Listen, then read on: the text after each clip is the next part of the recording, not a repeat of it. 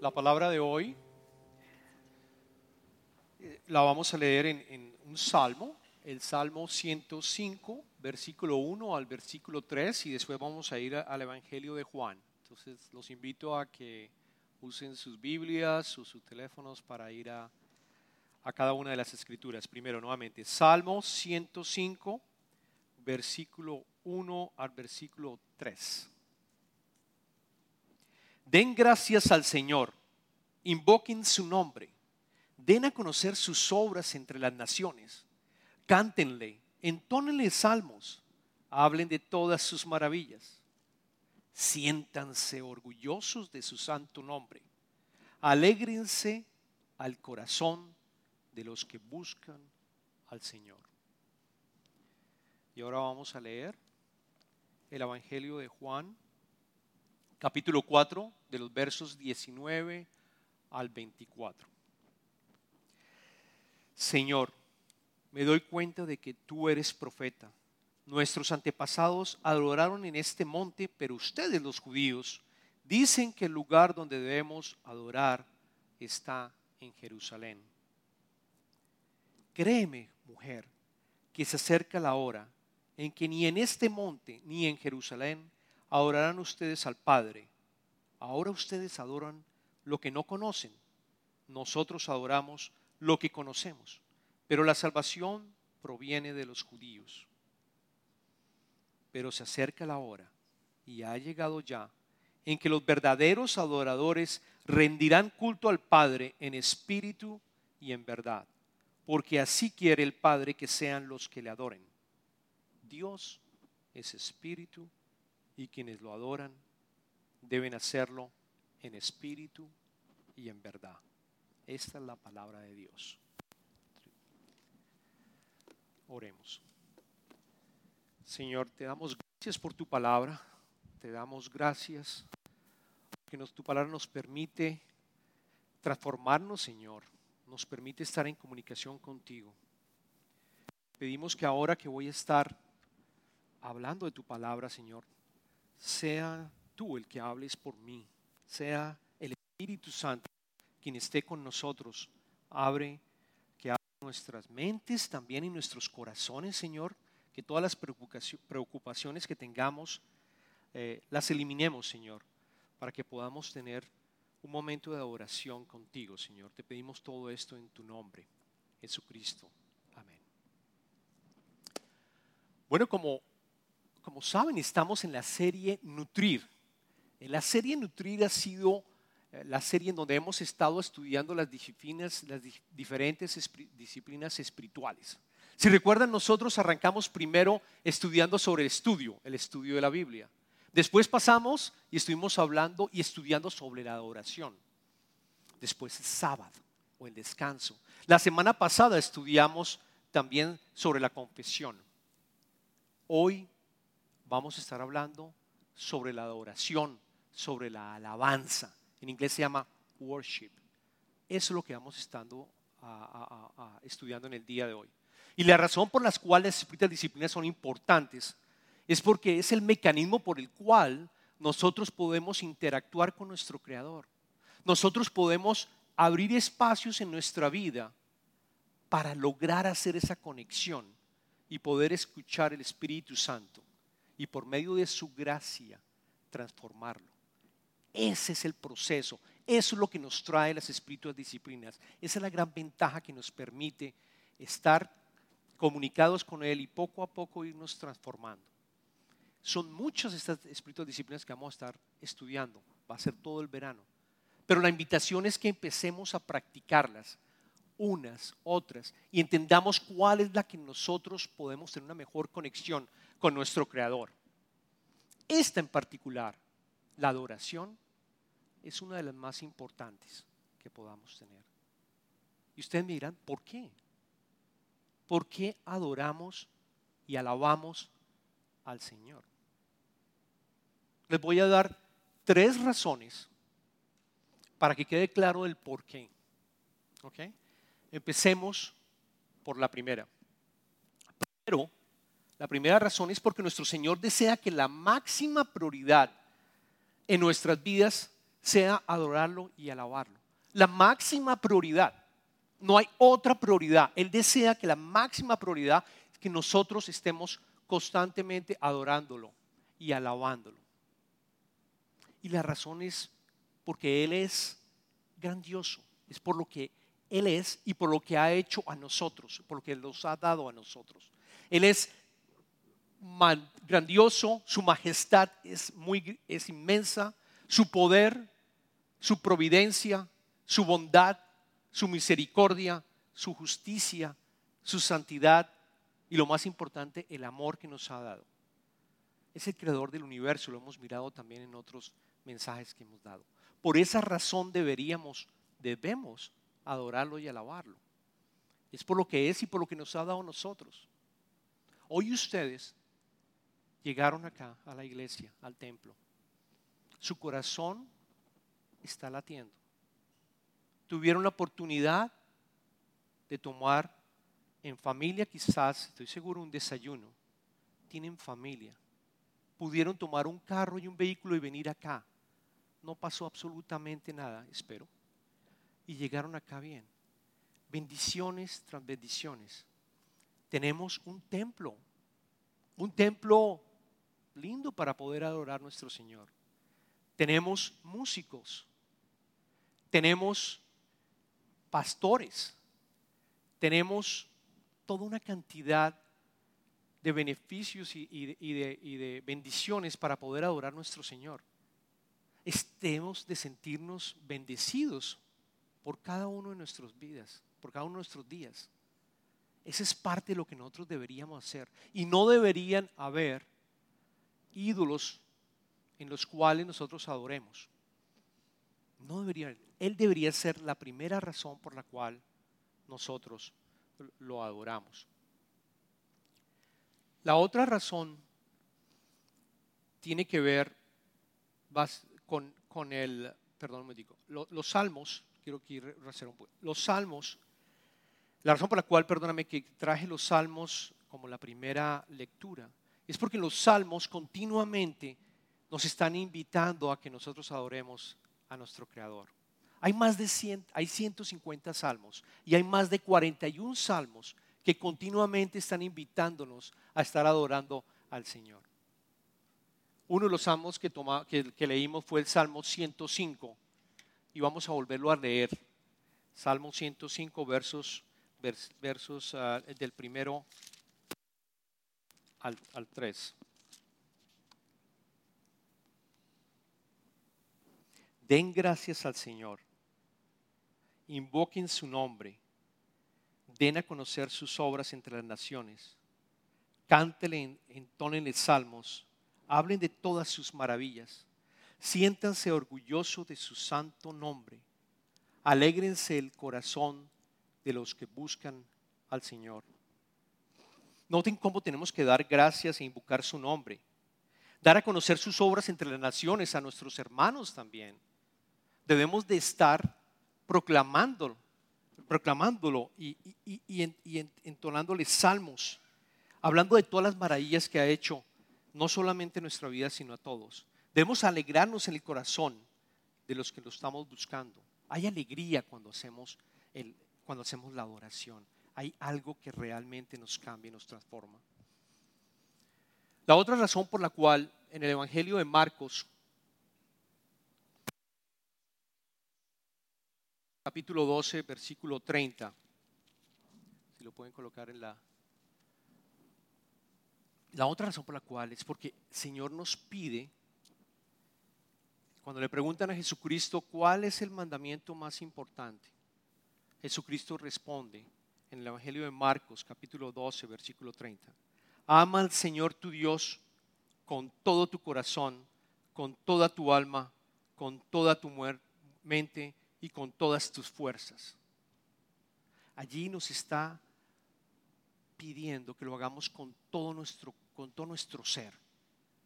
Es parte del primer mandamiento que dice Jesucristo y el más importante. Este es. Espero que quede cubierto una de las razones, la primera razón por la cual deberemos adorar. Y la segunda razón Es porque Dios está buscando verdaderos adoradores. Dios está buscando adoradores que lo puedan adorar en verdad y en espíritu.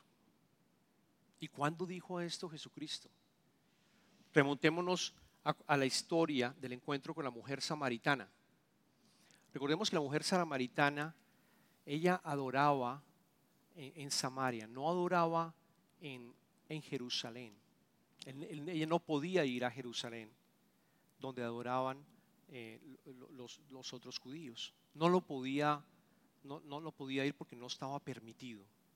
Entonces, cuando se encuentra Jesucristo con ella y hay una conversación entre los dos, en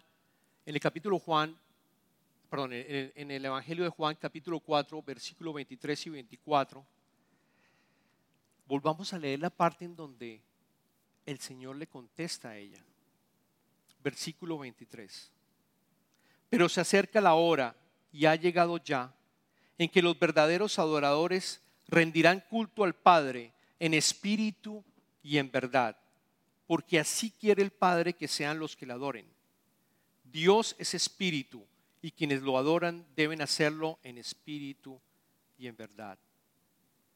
Dios está buscando adoradores verdaderos. Subrayen esta parte en donde dice verdaderos. Y la otra es que dice, porque así quiere el Padre que sean los que lo adoren en espíritu y en verdad. ¿Qué significa que sea en espíritu? En espíritu significa que nosotros estemos con el corazón realmente adorándolo, que nos podamos comunicar de espíritu a espíritu, que realmente estemos presentes, que realmente coloquemos todo de nuestra parte para poder adorarlo, porque Él es grande, Él es majestuoso. Y cuando dice la verdad, ¿y por qué en verdad? En verdad, cuando lo oremos en verdad, es porque Jesucristo es verdad, es la verdad.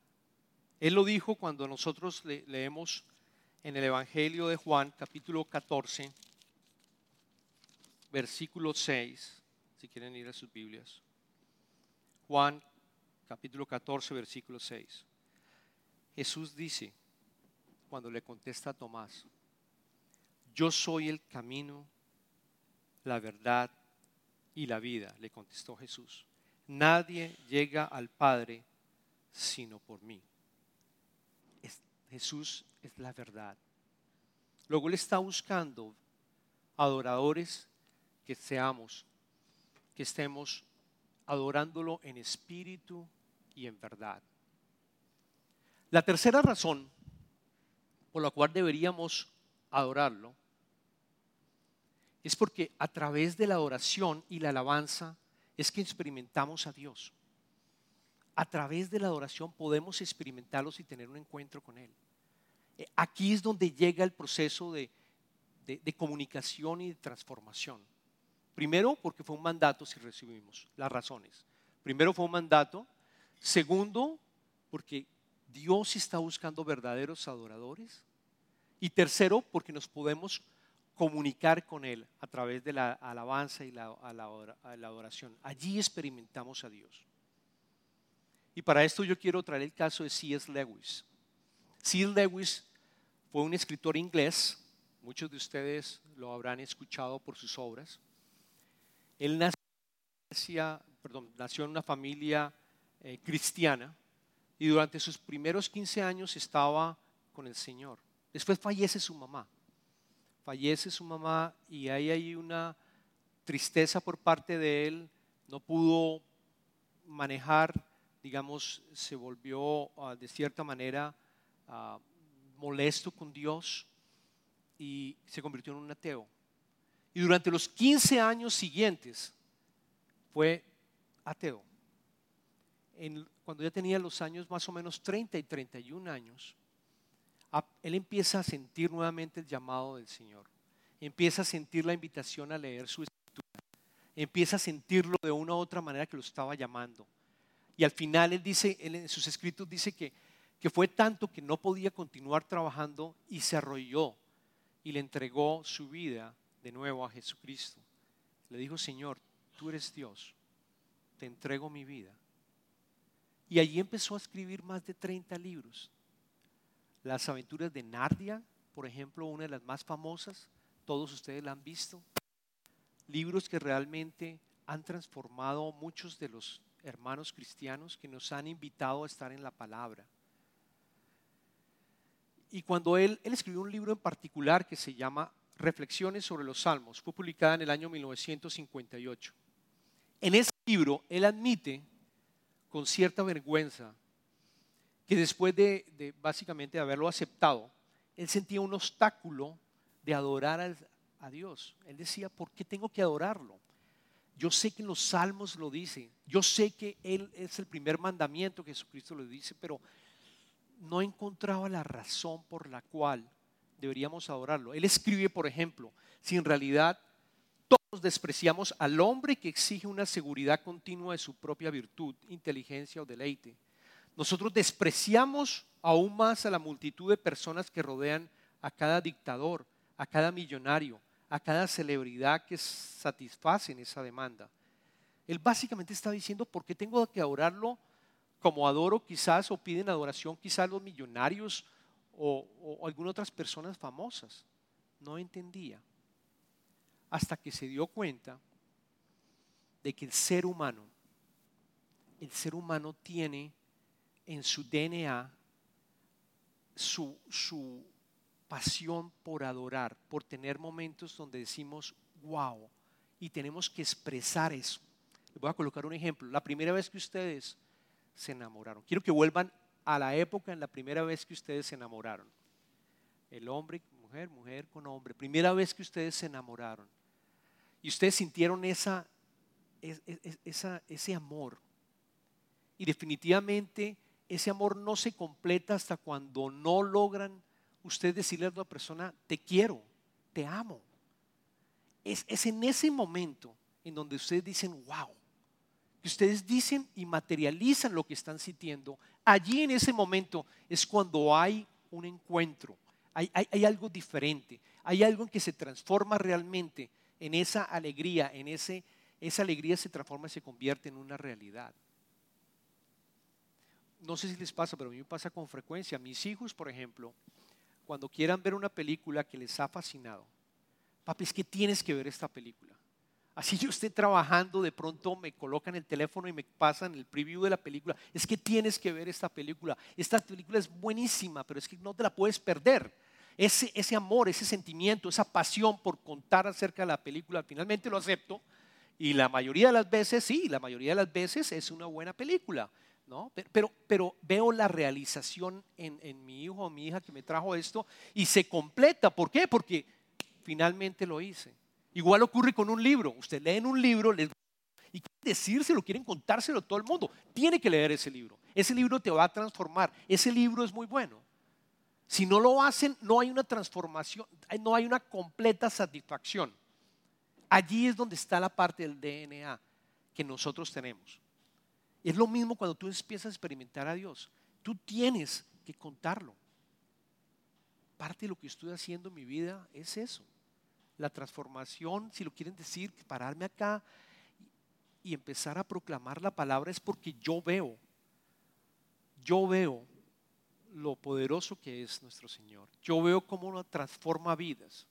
Yo he visto el Espíritu Santo actuando y tengo que contarlo. No me puedo quedar callado. Y allí interactúo. Allí es cuando estoy interactuando con mi Creador. C.S. Lewis también menciona algo. Nosotros tenemos dos niveles de adoración, un nivel bajo y un nivel alto.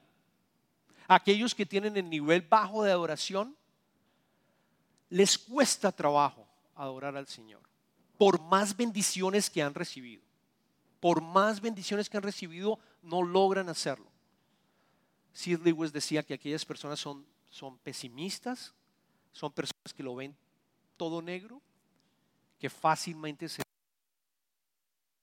que no están viendo estas bendiciones y no están comentándolas y diciéndolo lo grande y lo poderoso que es el Señor y cómo ha actuado en su vida, las huellas digitales de Dios en sus vidas. Y hay otros que tienen un nivel de adoración muy alto y constantemente están dándole gracias y alabándolo. Señor, gracias. Gracias porque nos fuimos en el carro y llegamos al sitio. Gracias porque tengo vida. Gracias porque mi corazón late. Gracias porque mis pulmones están trabajando. Gracias porque tengo una iglesia constantemente.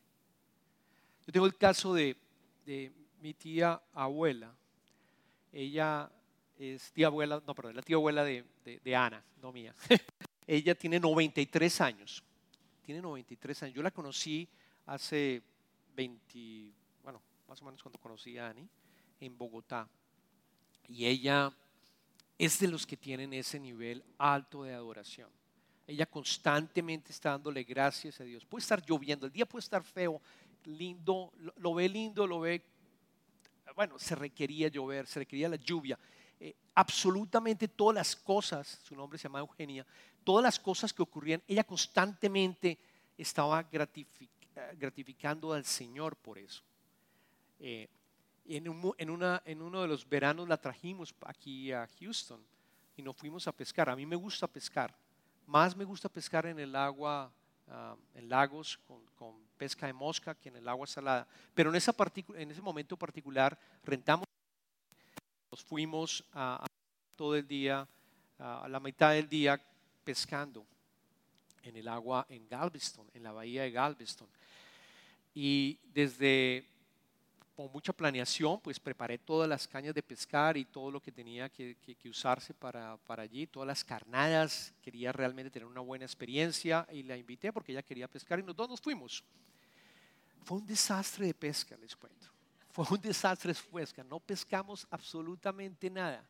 Si el caso tuvo unos pequeños mordiscos, pero no pesqué nada, ni ella tampoco pesca nada. Sí, ella no pescó pescado, pescó una serpiente, pescó una culebra de mar.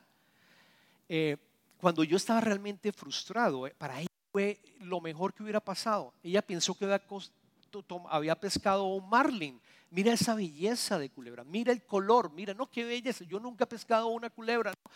Gracias, Señor. Y en medio de todo yo decía, wow, esa es la manera como deberíamos tomar y ver la vida. Cuando yo estaba preocupado y realmente frustrado, que había gastado todo al mediodía y no había pescado absolutamente nada, ella estaba constantemente viendo los animales, viendo los pájaros, veía también el agua. Mira qué belleza, mi hijo, pero mira qué lindo se está viendo. Yo concentrado en ver dónde puedo estar manejando y tratando de pescar.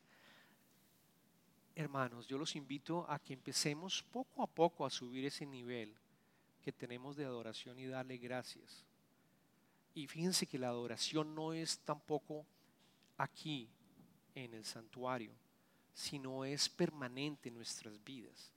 Es algo que tiene que hacerse continuamente para lograr esa transformación que queremos.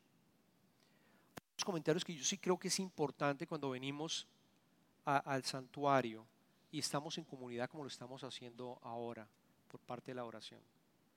Lo primero es que recuerden que cuando lleguen al templo están encontrándose con su Creador. Ustedes tienen que realmente, y todos hermanos, tenemos que pensar, voy a ir al servicio y allí me voy a encontrar con el Creador del universo, con su Espíritu, porque Dios es Espíritu. Luego tengo que estar realmente pensando de esa manera. Segundo, para que su adoración sea efectiva, lleguemos a tiempo y tratemos de llegar antes. ¿Por qué? Porque si uno trata de llegar al mismo tiempo, a la hora que empieza el servicio, lo digo por experiencia con mis hijos, siempre algo ocurre. Va uno a alistarse y uno de ellos no encuentra el zapato, otro no encuentra, no, es que no estoy lista, me falta peinarme, otro no. Una serie de inconvenientes que al final nos montamos con Ani en el carro y estamos peleando, llegamos al servicio y no está mi espíritu como para adorar al Señor. ¿Por qué? Porque tuvimos toda una serie de inconvenientes y algo ocurrió y el enemigo, les aseguro que el enemigo va a buscar cualquier tipo de obstáculo para que ustedes lleguen tarde, para que su espíritu no esté dispuesto para adorarlo. Si algunos de ustedes son ejecutivos y van a tener una reunión con un ejecutivo, a una cierta hora, yo les aseguro que ustedes se preparan. Les aseguro que se colocan su mejor vestido, seguramente, su mejor corbata, van a llegar 10, 15 minutos, ¿no? Van a estar enfocados en la reunión que van a tener a cabo para poder cerrar el negocio. ¿Por qué no hacemos lo mismo cuando venimos a adorar al Señor? Lo tercero es lo que yo llamo la adoración autopilot, ¿no? O en español sería piloto automático. Que la verdad nuestra mente está en otro lado, vemos las letras, pero entonces las cantamos, pero entonces yo estoy pensando, esta es la primera canción, no, esta es la segunda canción, o sea, el sermón ya viene. O después del sermón, bueno, ya se va a acabar. Bueno, ¿y a dónde es que dijimos que vamos a almorzar? Mi mente está constantemente pensando en algo diferente a la adoración. Yo los invito a que tengamos foco, tengamos reverencia y estamos. Ustedes van a tener un encuentro con su Creador en el servicio. Y usen todo su cuerpo para adorarlo. Esto yo lo aprendí después. Es natural que yo le exprese, y en la Biblia está, David bailaba, o sea, David extendía los brazos, cualquier tipo de instrumento es válido. Nosotros deberíamos mover todo nuestro cuerpo. Si ustedes quieren bailar, bailemos. Si quieren levantarse, levantémonos. Si quieren arrodillarse, arrodillémonos.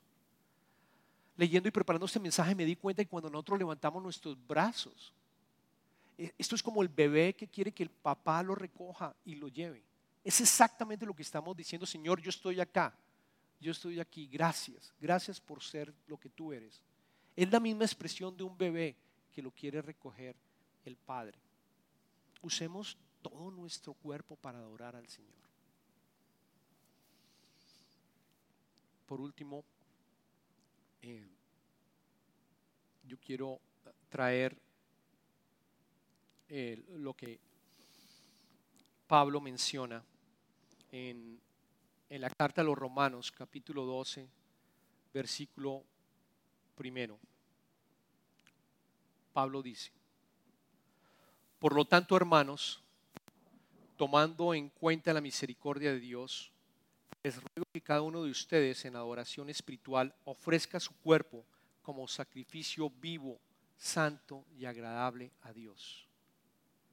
O sea, ¿qué está diciendo Pablo? Pablo está diciendo, respondiéndolos a los romanos, diciéndole cómo deberían adorar. Otra manera también de adorar al Señor es con nuestro cuerpo, como un sacrificio vivo, con todo nuestro cuerpo, en el día a día, en nuestros trabajos. Yo quiero que se lleven con este ejercicio, que piensen en este ejercicio de 1 a 10, siendo 1 el más fácil y 10 el más difícil. Hoy en día, ¿qué tan fácil o qué tan difícil es que ustedes puedan, hermanos, ofrecer todo tu cuerpo día a día para adorar al Señor en tu trabajo? Tus pensamientos, tus obras, de lo que tú estás haciendo, ¿estás adorando al Señor? Si es muy difícil, es porque de pronto hay algo que tengo que trabajar en ese sentido. De pronto estoy tratando, de pronto no con mi jefe, o si yo soy un jefe, no estoy tratando bien a mis empleados. Pensemos que también estamos adorando con nuestro cuerpo y con nuestras acciones durante la semana a nuestro Señor, a nuestro Creador. Vale la pena que lo pensemos y vayamos analizando. Hay una frase del hermano Lawrence que me gustaría mencionar, y es que al final todos vamos a estar adorando al Creador por siempre, por la eternidad. Una vez pasemos esta vida allá, y lo dice en Apocalipsis, vamos a estar adorando al Señor constantemente lo vamos a estar adorando.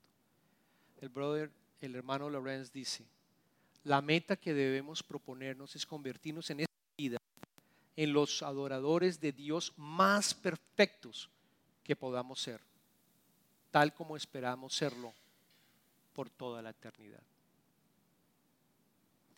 Para cerrar, yo sé que no estamos en Navidad, pero hay un villancico que a mí me gusta bastante, y la letra también. Yo creo que resume muy bien el concepto de adoración.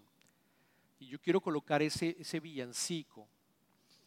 Se llama El Tamborilero, que me imagino que ustedes lo conocen. Y lean la letra, entiendan la historia de este niño que vino a adorar al niño Jesús, y pongan particular atención de cómo responde Dios a esa adoración. Pasamos, por favor, el video. Yo quisiera poner a tus pies algún presente que te agrade, Señor, mas tú ya sabes que soy pobre también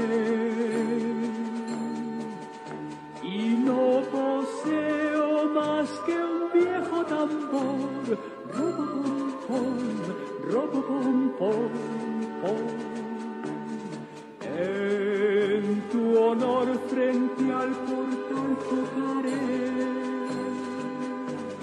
con mi tambor.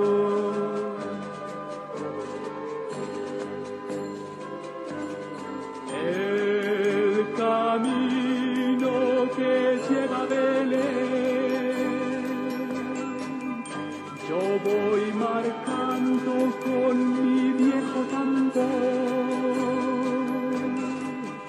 Nada mejor hay que te pueda ofrecer.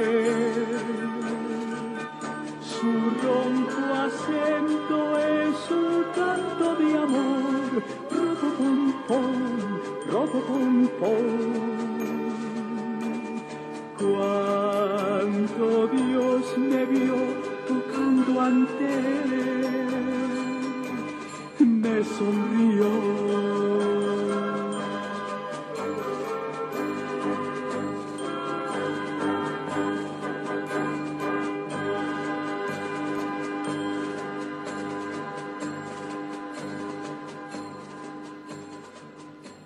Oremos.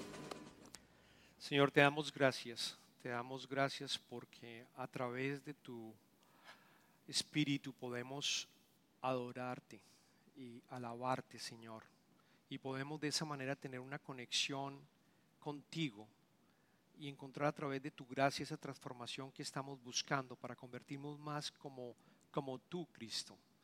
Te damos gracias por todo lo que has hecho, por todo lo que has hecho con nosotros. Te pedimos, Señor, que nos ayudes a que esta disciplina espiritual de alabanza la podamos incorporar en nuestras vidas de una manera práctica, de tal forma que incluso con nuestro cuerpo podemos estar adorándote, Señor. Te pedimos en este momento que entramos a las ofrendas, que bendigas a todas las personas que están dando para el reino de Dios, que las bendigas, Señor, y te pedimos que estés con nosotros durante el resto de la semana. Hagamos todo esto en tu poderoso nombre, Jesucristo. Amén.